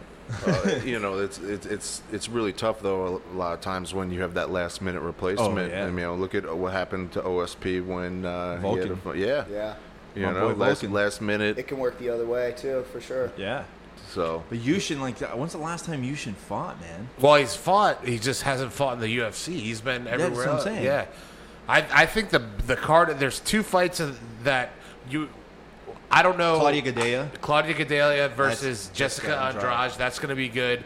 And then Gomi versus Takanori Gomi. Dong Young Kim. Yeah. Do you see what his new nickname is? I think that's his new nickname. What? Did you read it? It should be up there. It doesn't. You don't have the UFC? Fuck, I gotta look it up. But he gave himself like a new nickname, and then there's some other guy like. Are you allowed to do that? So he's not the stun gun anymore. Huh? It's not like changing He's your not the like stun driver's gun license. anymore? No, it's not. It changed it. And then there's another guy. What's his name? Hector Lombard did it. He changed the show weather, and then he went back. It's like a P Diddy thing. Nah, Puff Daddy. No, I give him credit because Hector was doing it all for branding, and it was actually pretty cool. He was getting like all new clothes and stuff made. Like, yeah, it was, show weather, but that was a terrible name for clothing. I mean, like it didn't make direct sense to me, but like the logos and everything he came up with was like, I'll go with it. It's pretty cool. It's different. Yeah, it's not like there's another guy. Did you guys see the video of Yoel Romero calling out Bisping? No, but judging by your face, No. I need to. Yes, dude. Dude, it's basically him just standing on a British flag. Oh yeah, and saying, "Come to my country." Well, no, that was his reply of Bisping tearing up like a photo You of like the respect my flag or country. something. Yeah, he did was- something crazy. He was And pissed. He said, "I'll come to London. You'll never come to." so here's something about that I found out because I was hanging out with Yoel's coaches like a week after that happened. He's like, he flew specifically to go do that. And then they're like, we need to get the fuck out. Like, Yeah, we need to because leave. he He's can't- like, he had like an hour to leave Cuba because they literally just went to go do that and come back. Yeah. Because he's defected from Cuba. Yeah. So it was That's like not- crazy. Why would you go back to Cuba if you defected from Hey, Cuba? man. Like, risky business. You could have stood on a beach in South yeah. Florida, No, anywhere. Miami looks a lot like Go to Cuba. Little Cuba. Cuba. Go to Little Havana in Miami. That's right. Miami It's as looks a close lot as like Cuba. Yeah, dude. Like they told me that I was just dying laughing because it was. We were talking about it. I'm like, dude, you guys are fucking crazy. He's like, man, we took that photo. Like he didn't even have time to put the cigar out. We were like, we fucking gotta go. So it was crazy. I'm trying to pull up the card right now. I got your Dong Young Kim is the maestro. Yeah, The that's maestro? Yeah, the maestro. The Maestro? And then you got Stun gun sounds so much cooler now. they got Luke Jamo, I mean, if we're the going cool Jedi. points. He's calling himself the Jedi. And then Chanmi Jaeon is calling herself a Togi girl. I've never heard of her. But yeah, it's actually gonna be like a decent. I don't think fight you card. should give yourself your own nickname. That was my thing. I mean, are you allowed to do that? I thought that was the rule. That seems wrong. I think Nicknames had to traditionally, be given, not. I made my own nickname. We'd all have really cool nicknames if that was the case. No, but they wouldn't be cool. That's if you gave what yourself I mean. your own nickname, it's not cool. That's kind of what we're getting at here. The Axe Murderer. He called himself that, right? No, I don't think so. I actually have like his. Well, I wouldn't question him on it, but I wouldn't have a question. Like, you call yourself whatever you want, champ. Yeah. You're good. Whatever he wants. Tim, what's your jiu-jitsu nickname? I don't have one. What? It's, Just Tim. Yeah, Tim. You could go with Braveheart. I don't know. You could. I mean, with the Bruce last name. Yeah. Listen, you just, like you said. You just go with it. Just go with it. I mean, normally, like the things that I get called are, like really disrespectful. So, but when's it too late in jiu-jitsu to like garner a nickname? Well, probably never. But like I haven't competed in a while, so I mean, Tim sidelines Bruce. I don't know. What do you want to do? But yeah, I mean, it's I mean, really the hardest thing is getting back into a competition shape. Yeah. The mindset doesn't really leave you. At a certain point, I remember like when I first started competing, like the nerves. You're like, oh man, this is like the adrenaline rush. And then after a while, it was just there's nothing. I mean, like you look forward to the competition, but I never really I didn't get like pumped up. That just that stopped. So really, my mindset would still be fine, but you just got to make sure that your skill set, your cardio, your strength, your flexibility, the timing, you got to spend a lot of time getting ready for it. It sounds to me like you're itching to get back. Well, absolutely, because Andy, he's I know he's getting ready. He's been training hard because he wants to do the Miami Open. Yeah. And, I just found that it got hard. Like I know, when you're like competing as an adult, pretty much it's a level playing field. Then when you start going into the Masters divisions, I found that as a black belt, it was actually harder going into the Masters divisions. Right. Because when, I'm like, okay, good, I'm going to go Masters, then Senior 1, this will be great. Now I'm fighting like these guys that are going to be my age. And I fought in the Miami Open a few years ago against this guy who was a black belt from Brazil. He was the head instructor down at an Alliance school. And he quite literally had received his black belt 5 years prior to me beginning jiu-jitsu. Oh, wow. So I'm like, yeah, it's a guy. I'm like, oh, you got to be kidding me. And literally there was probably 60 Alliance team members in the stands cheering for him. Yeah. At the same time, and they're all in unison and stomping, and I had like two of my students, hanging out on the sidelines. Go, Coach. One of them goes, "Go, Tim!" Yeah. Like, shut up. This up. crowd looks angry. They'll kill you. But it's fun. You want to get back out there, but the biggest thing is just balancing time. And I once wrote like a rubric on your potential for jiu-jitsu success, like how good you can be. And there's a lot of factors that are going to determine just how far along you can get. Things like obviously genetics, coaching, training partners, your facility, your financial means. Because obviously, if you don't have to work a job and you can literally train 3 times a day, it's going to really help you out. Age is certainly one of them, but it's tough right now for me because I've got 8-year-old twins, a wife, responsibilities, and my kid's schedule is nuts. So I find the most time that I'm spending on the mat right now is helping Bruna teach the kids class whenever I can make it in, and try and get my kids a little bit better at jiu-jitsu. It's funny you bring that up. Actually, you might know this guy, Dave Burns.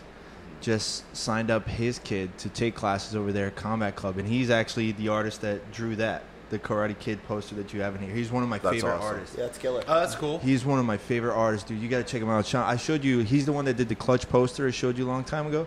I got to get him on here, dude. He's a super nice guy. Good guy. I met him down at Sunfest. Yeah, he's an amazing artist, man. It's funny because you just reminded me of that.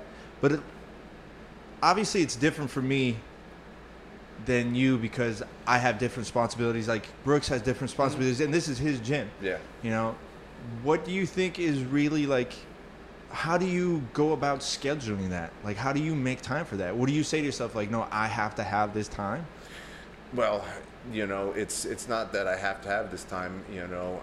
When you have kids, you know what, like, that's it, you know what you're getting into. So really, I have to basically try and work around that schedule. That's the only thing that I'm going to be able to do. So, you know, I'm going to try and take advantage of some of the morning classes when they're in school.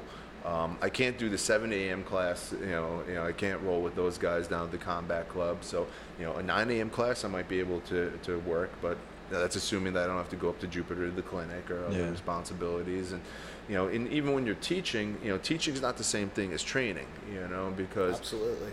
I'm now there, you know, I've got to like try and, you know, work with these guys, show them, you know, if there's an odd number, then I can, you know, jump in and roll. But, you know, at the end of the day, it's, you know, when you're training, it's a completely different mindset, and the responsibility is for you to get better and to prove and to sharpen your skills. And versus when you're teaching, it's like, hey, I need to basically, you know, convey this knowledge to this individual.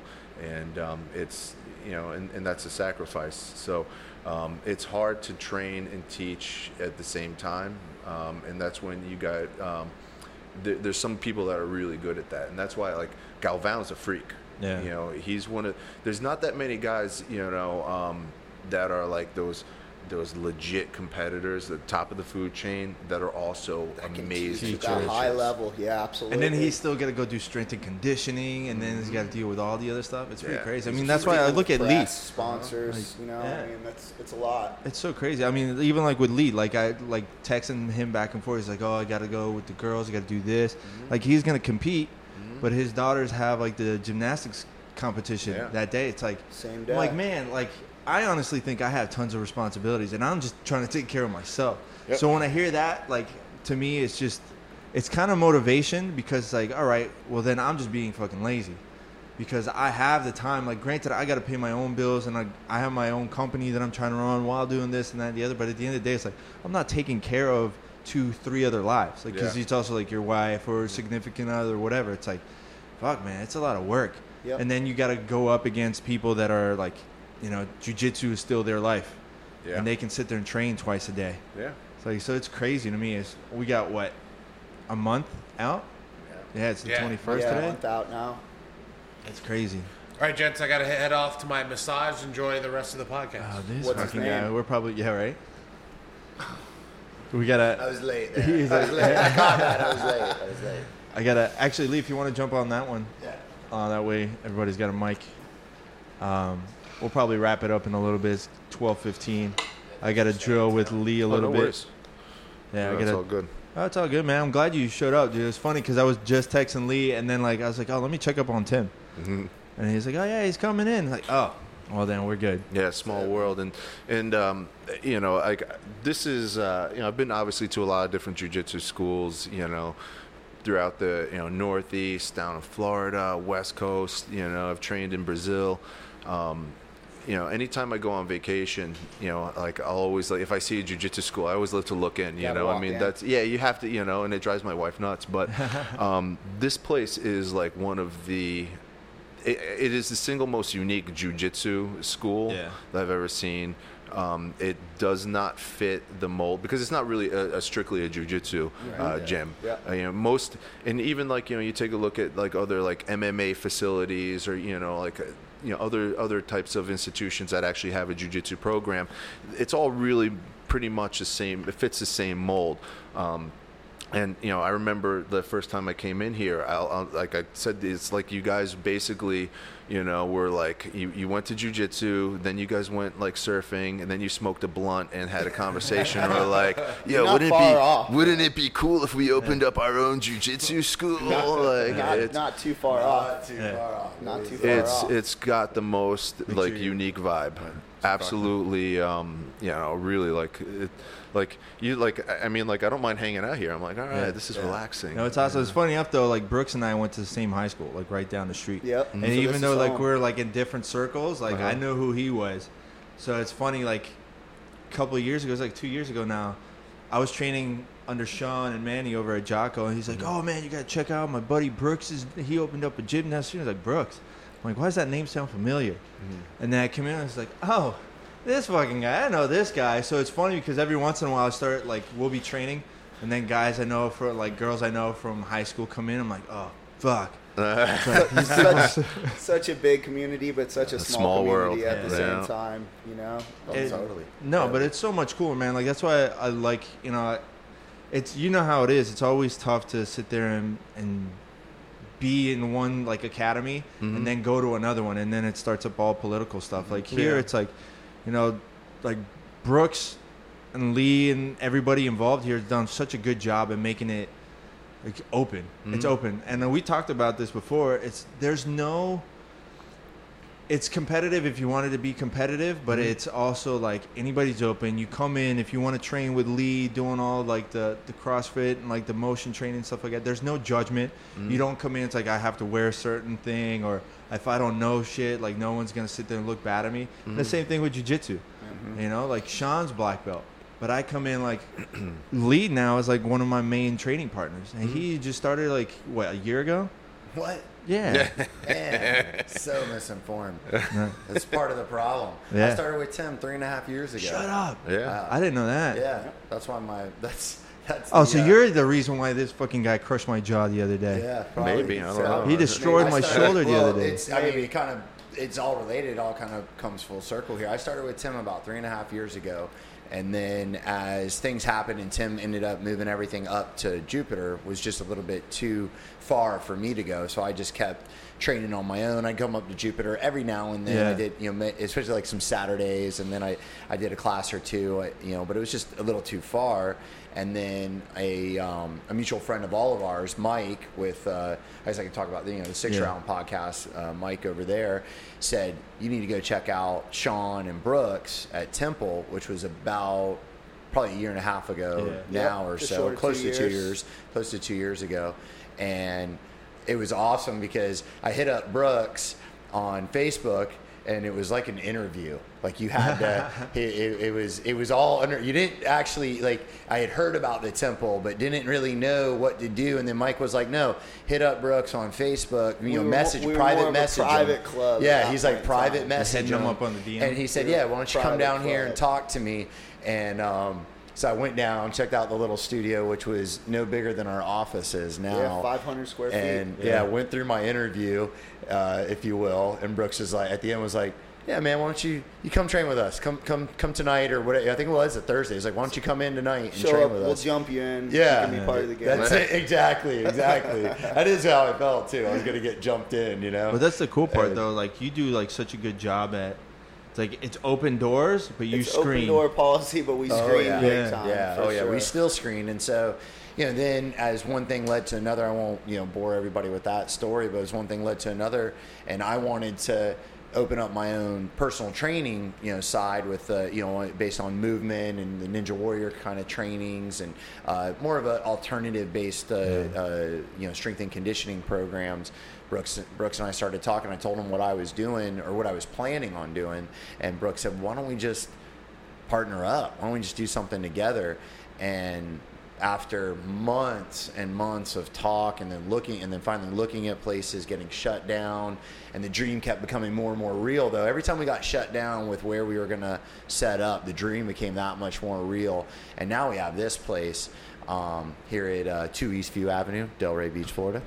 And it is. I just plug Barkingham Palace into the GPS, and I just go there. That's it.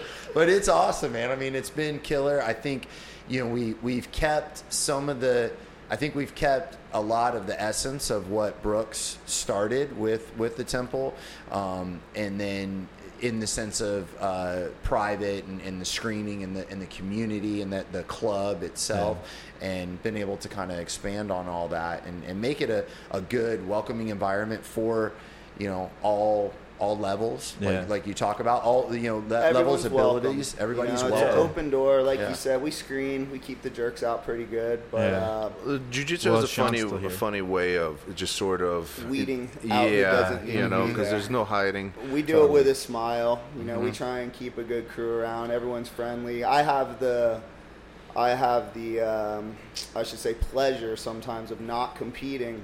So being a coach that doesn't compete, it's a very open environment for other schools to come in and learn freely, because there's nothing to hide. I'm not going to see you next week in the cage or at a tournament on the mat. So everyone that I give everything I have to my students and to other people's students, because it really doesn't affect me one way or the other. I want to see everyone get better. It's a learning facility. It's a top-down mentality. You'll find that really what the head coaches and instructors do is going to trickle all the way down to the bottom, and that's usually universally true throughout almost any academy. And in terms of open door policies, where people are able to come in and go freely, I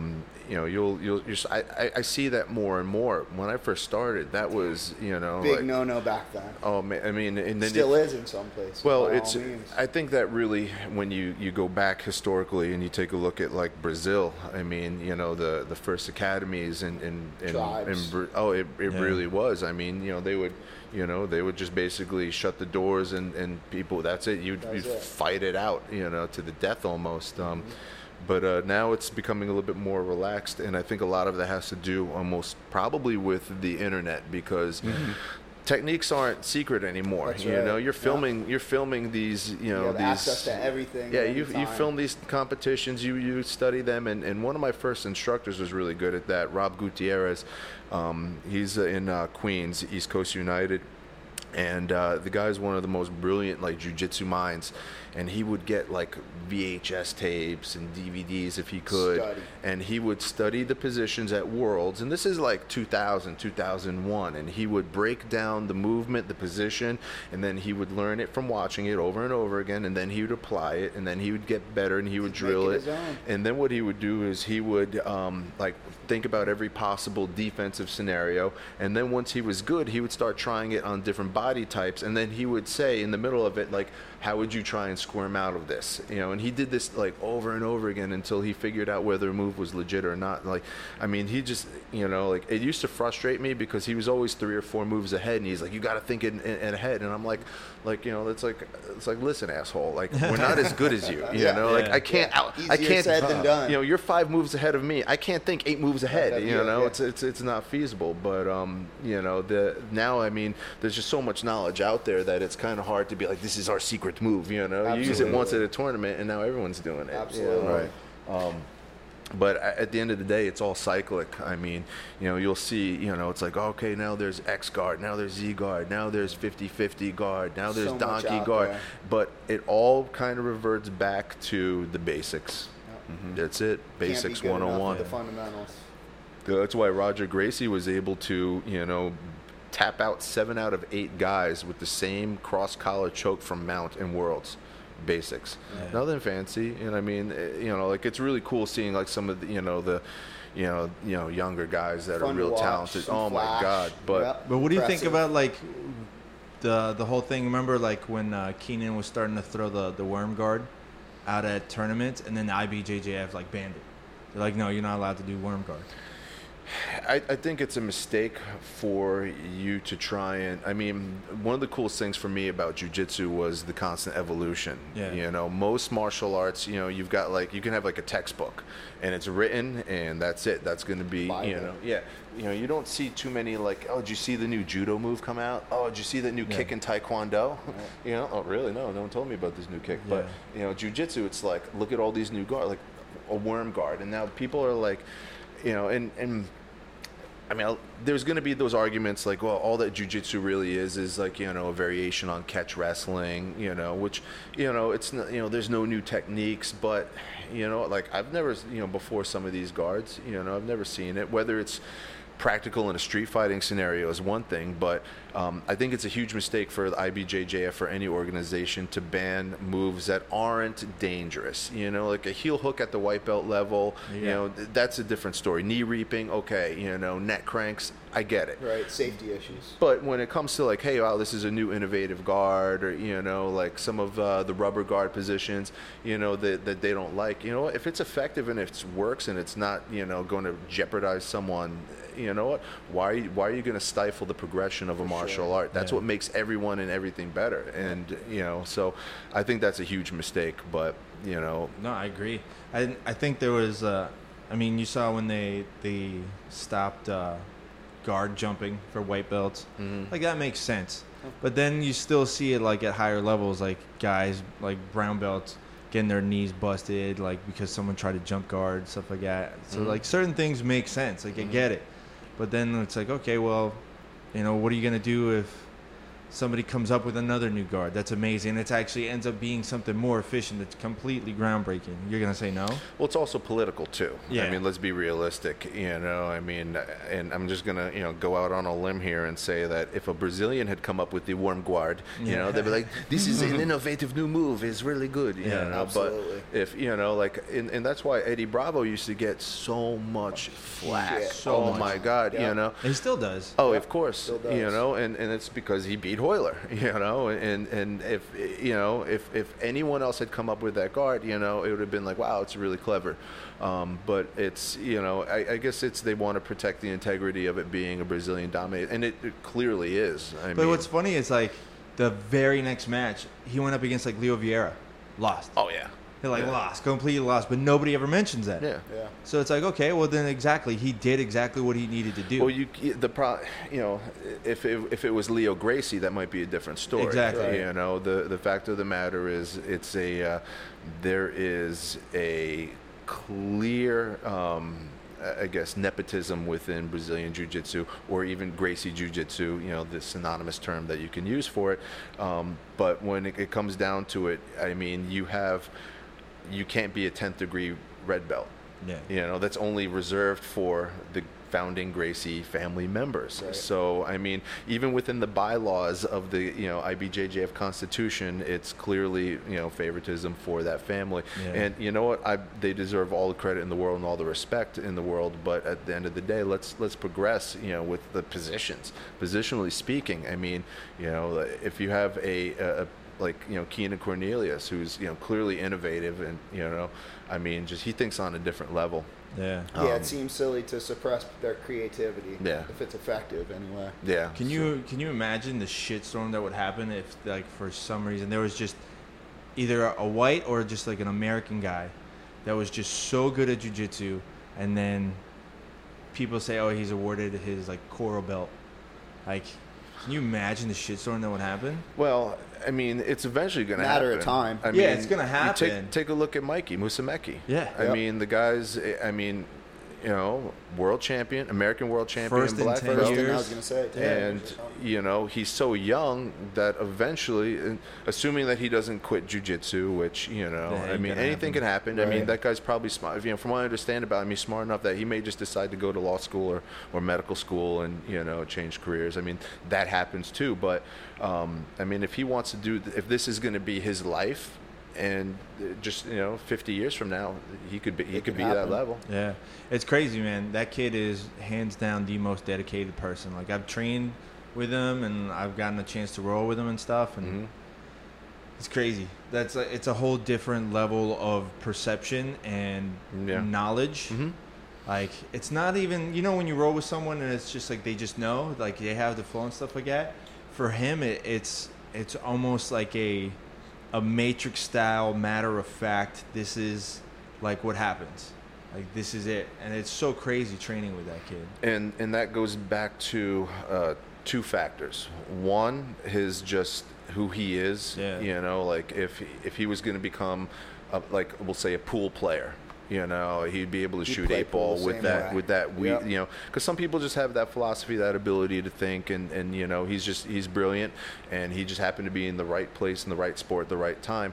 And two, I think you also have to give his background, and you have to give a lot of you really have to give a lot of recognition to the fact that he started with Shark, who gave him that base, that fundamental. And I think that in terms of being able to produce some really high-level, talented, competitors, I don't think that he gets enough credit. People in the area, within the know, in the South Florida community, probably recognize that. But I mean, his name isn't thrown out there as often. As it should be. He's able to produce straight-up killers. And I think that, if Mikey had started someplace else, he'd still be successful, but I don't think he'd be a world champion if he had started somewhere else. Yeah, Mikey is pretty intense. That's the thing. Like, even though he's so soft-spoken and he's a very nice kid, like, with the conversations that I had with him, I remember one time he was telling me, like, he is 24/7 training. 24/7, even in his sleep. He's like, I set my alarm clock And as soon as the first alarm rings, he's up. He jumps out of bed and it's not even like, oh, he gets up out of bed. No, he's like, boom, on his feet. Like, that's how intense he is. Because mentality. Yeah, he reacts to it. It's like he acts and reacts. It's like, that's where I'm at. This is like, I have to do this kind of thing. And it's crazy. And a lot of people would burn out, but the kid's been doing it so long, and I agree. It really comes down to those first stepping stones. Yeah, Joe Rogan actually talked about, like, it's almost like a mental illness in a certain way, because you got guys like, Michael Jordan, some of those dudes that are, the best of all time have this, this weird mindset where it's almost like all consuming to them. Yeah. Obsessive compulsive style. And as great as that is in terms of the success for the sport, in jiu-jitsu for him, or for Michael Jordan in basketball, it may have some, negative ramifications later in life if you want to, start a family. To other parts you have to find if you're going to get married, you better find a wife that is going to be okay with you training 24/7. Sure. And I mean, we hopefully we all have girlfriends, and how many times have you put your girlfriend or wife in a triangle? Yeah. I think we've all done that. I've pushed. I got an arm bar or two. No, I've definitely done that. But come on, babe, let's work this out. Yeah. Well, I think we got to wrap it up, guys. We've been at it for a while. I know we all got to actually work today. Speak for yourself. Yeah, right. No, I got to eat. Yeah, I got to eat. I got to bolt. I don't know if we're going to get to train today. It's all right. We can get back in the water. I'm still sore from surfing all day. I had two full sessions yesterday. Yeah, it's good. Should. I think it's high tide now from what I look at the clock this morning. But anyway, thank you, gentlemen. Thank you, Brooks. Thank you, Lee. Thank you guys for letting me come in here and join up on the podcast. Tim, thank you for jumping on again. Yeah, it was a fun surprise. Yeah, let's do it again. Yeah, for sure. We'll definitely be doing this again. So, guys, please be sure to check out Temple Martial Arts. What is it? Temple Martial Arts Club on Instagram? It is. Yep, and templedelray.com is the website. Their website. So if you guys are in the area, come down, check it out. Come train Muay Thai Jiu-Jitsu with Brooks. Some strength and conditioning with Coach Lee. He definitely puts people through the pace, and he actually has worked with some of the bigger names in fitness. Mm-hmm. So he definitely knows what he's talking about. Now also, be sure to go check out Jupiter Jiu-Jitsu and stop by Novogenics after Tim beats you up. Give you a little PRP shot after he chokes you to sleep a couple of times. All right, guys. Thank you all for tuning in. Thank you.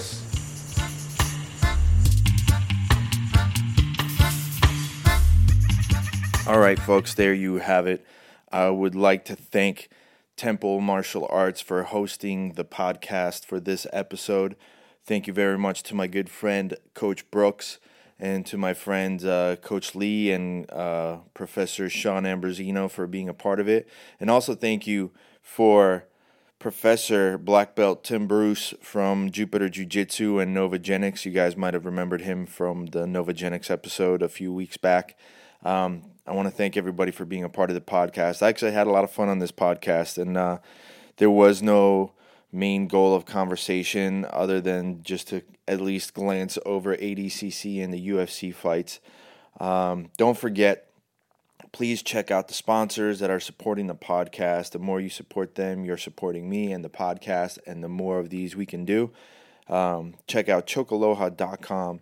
Use the promo code Jiu-Jitsu Radio and get 10% off your entire order from Choke Aloha.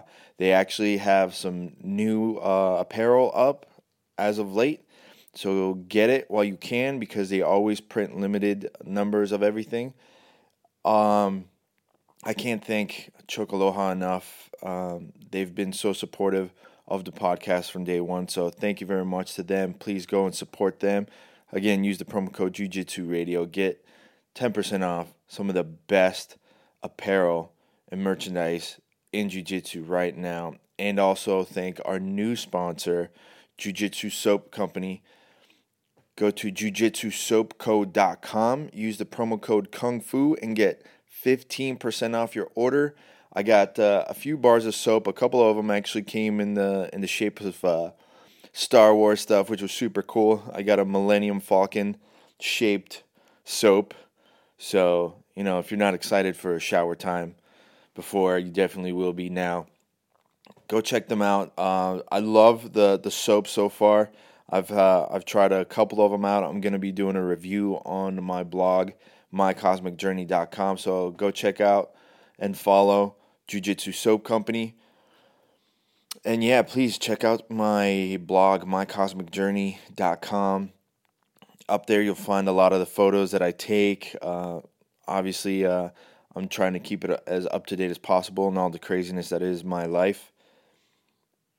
And you'll see a lot of my photos that are available for purchase. So if you want some cool beach-themed stuff, I have a jiu-jitsu shirt that I made in ode to the classic movie Endless Summer, but it's Endless Roll, very jiu-jitsu theme. I've been getting a lot of positive feedback on it. So if you want one, go ahead and pick one up. Anything you guys pick up helps me keep this going, because the more I can focus on the podcast, the better. I'm having such a blast doing this, and so many people have reached out asking to be a part of it, and I want to do whatever I can to get them on the show. So again, check out mycosmicjourney.com if you guys are interested in all my MMA and jiu-jitsu photography. I got a lot of stuff coming up. My company is Sonder Marketing, so if you guys can support that, as always, please take some time to share the podcast. If you like it, I love it. Please share it. If you don't, all good. But follow, subscribe to the iTunes channel or the Stitcher channel or SoundCloud channel, wherever it is that you're getting this from. If you can just subscribe to it, follow it, and share with your friends and help share the positivity of the podcast that I try to bring out there. With that being said, thank you all for tuning in. I hope you enjoyed the episode as much as I enjoyed doing it. Thank you for everyone that was a part of it. Coach Brooks, Lee, Tim, Sean, everybody involved at Temple Martial Arts and Jupiter Jiu-Jitsu. Thank you guys so much, and I will catch you guys next time. Be sure to follow me on social media. Instagram is Jiu-Jitsu Radio. Till next time, guys. Have a good weekend.